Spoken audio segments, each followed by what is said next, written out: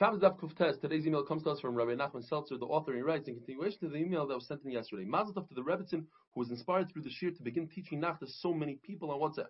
May she continue to spread Torah within Klal Yisrael, etc. I just want to point out to all the people listening to this shir that just as she grew inspired from what is happening here and used it to come up with her own way of being Mechazik Klal Yisrael, so too every person in the shir can and should do the same to find their own way to spread Torah in any and every way possible. Shkoyach Rabbi Nachman Seltzer.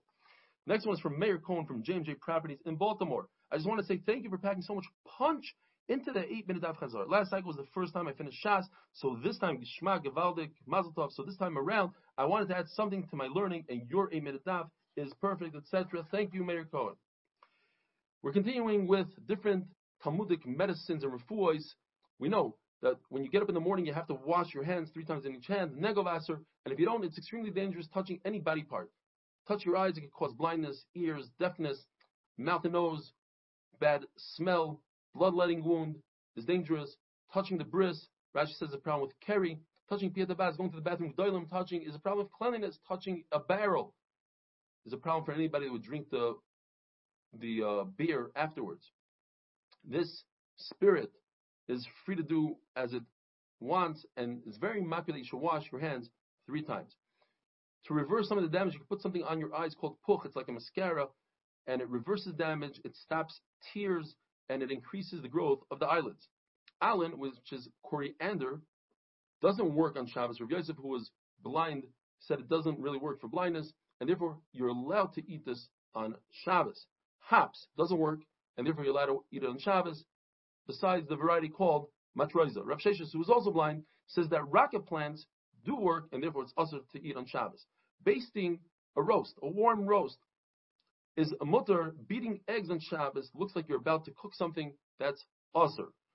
The Gemara says that the Zeiri's wife basted a roast for Chia Barashi. Rav Nisan Goyen points out that at that point they were actually married, and he refused to eat it. And she says, "But your Rebbe Zeiri would eat basting that I did on Shabbos." The Gemara explains why Zeiri ate it, because it doesn't accomplish much. Just like pouring clear wine through a strainer on Shabbos is mutter, because you're not accomplishing anything, so too basting a roast, which is edible without the basting doesn't create anything, mele it's mutter.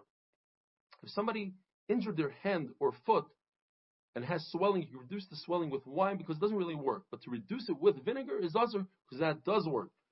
B'nei mechayza, or people that their body is spoiled and wine does work, it would be also for them to use. The Gemara says that on top of the hand and on top of the foot, that's already a sakana.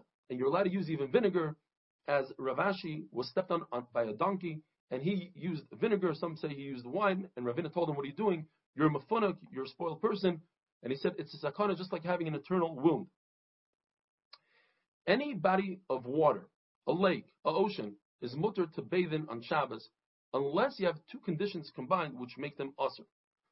Condition number 1 is that the water is really bad, and people typically don't bathe for pleasure, only for refuah, so it's obvious that you're doing it. But you need another condition. You have to be in there for an extended amount of time. If you don't have the 2 conditions together, then it's always mutter. You're allowed to even go into the Dead Sea or into flax water if you're there for a few moments and you're not there for extended time. Yam HaGadol has 2 parts of it. It has the bad water and the good water. So if you're in the bad water for an extended amount of time, it's also. If you're in the good part, you're allowed to go in, even if you have chatatim, even if you have knots and things on your head, which is obviously you're doing it for refuah. Says the Mishnah, a zoivin, which is not for human consumption, and you eat it, obviously you're doing it for a refuah.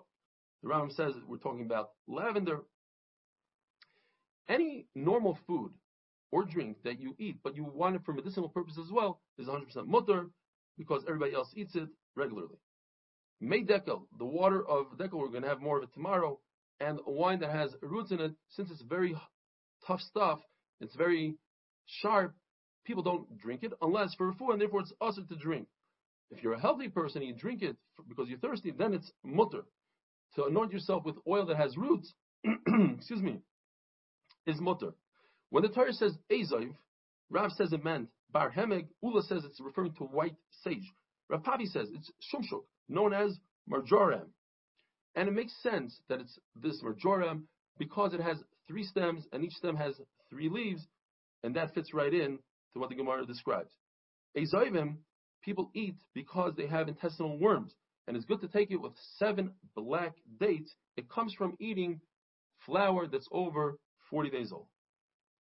Pennyroyal, which is known as yoyezer, you're allowed to drink it. People drink it to heal liver worms. But it's good to eat it with 7 white dates, not black dates like we had before. And why do people get these worms? It comes from eating raw meat on coals or fatty meat. This is all on empty stomach. Ox meat, nuts on empty stomach, fenugreek stems on empty stomach, and people wash down with water. It's very dangerous. If you don't have a yoyezer or it doesn't work, you could eat white cress, does the same job. If you don't have that, fast, and afterwards put some fatty meat on the coals, suck the juice, sip it with a little vinegar. Some people just take out the vinegar, and that should work. If you don't have that, take a bark of a bush. Now, it's very important how you remove the bark of the bush. You go from top to bottom of the bush, not from bottom to top. Otherwise, the worms will come out from a person's mouth. You take this bark, you cook it up with beer, only during Ben Hashmashos, and you relieve yourself on the bark of the bush, and that helps. Why do people drink abuvra? They drink it because if they drink mayim megulim, things that were uncovered overnight, we're concerned that the snake injected poison into the megulim, like the Gemara in Avodah Zarah. The medicine is abuvra. If you don't have abuvra, you make a concoction of 5 roses, 5 cups of beer, you cook it until you have a reviz. The mother of Chadvei Barami reduced the recipe to 1 rose, 1 beer, and she gave it to a person. She took the coals out of the oven while the oven was still somewhat hot.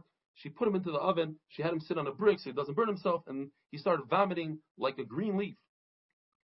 Or you drink a reviz of goat milk, a white goat. Rav Huna bar Yehuda says you take a very sweet esrog, you carve out a little bit, you put honey in it, you cook it over coals, and then you eat it. Urine, merigline, that's 40 days old, has medicinal powers to it. A very small cup worth is good for a hornet's bite. A reviz lug is good for a scorpion bite. A half a lug is good for if a person drinks megulim. An entire lug is good for witchcraft. Rabbi Yochanan says anigroin, which is beet juice with water, and avanger and teriyaki are great for people who drink megulim. If a person swallows a snake, the best way to relieve that and get the snake out is to eat hops and to run 3 mil. The Gemara tells a story of Shimi. He saw somebody swallow a snake, so he pretended that he was a horseman, ran after him and said, listen, you must run 3 mil. He forced the guy to run 3 mil, gave him hops, and the guy indeed threw up the snake in pieces. Some people say it was Rav Shimi himself who ate the snake, and Eliyahu Navi pretended that he was a horseman. The reason why this works is because it heats up the body, and the fear, together with the hops, kills the snake, and the snake comes up. Have a wonderful day.